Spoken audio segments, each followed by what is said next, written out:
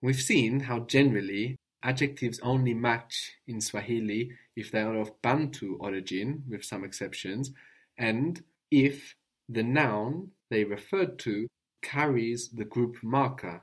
Only in that situation we match. So we have duka, that's a G noun. We don't worry about adding anything on to the adjective because duka doesn't carry that G, duka kubwa. But if we say maduka, maduka, the plural, then we have maduka makubwa because it's carrying the noun marker. How would a good house, a beautiful house be? Nyumba nzuri. Nyumba nzuri. How would you say a nice plane? Ndege nzuri. Ndege nzuri. We know this is a nice plane and not a nice bird, because how would a nice bird be? Ndege mzuri. Very good. Ndege mzuri. It would match like an animate noun, no? N nouns are quite particular about their matching. With N nouns, we have different rules on how to match adjectives. Firstly, as this is the N or the no group, we don't care if the noun has the N beginning or not.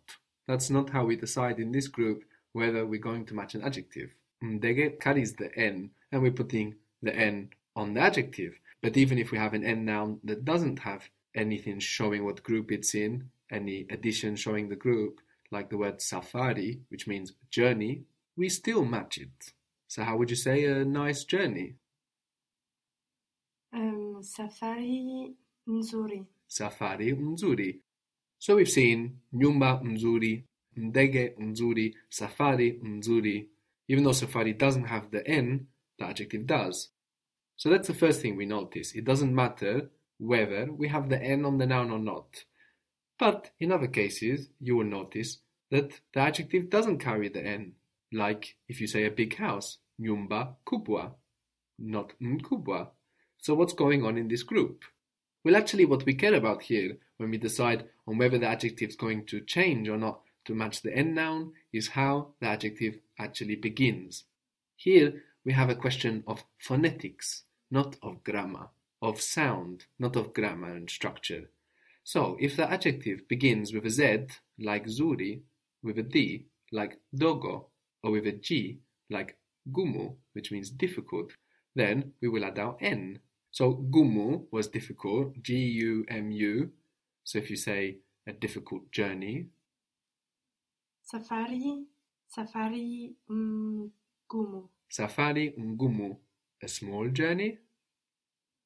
Safari mdogo. Safari mdogo. So with D, G and Z, if we have an adjective starting D, G or Z, it will take the N to match the N noun, whether that N noun carries an N or not. And with some other letters, we can put the N and it's softened to an M.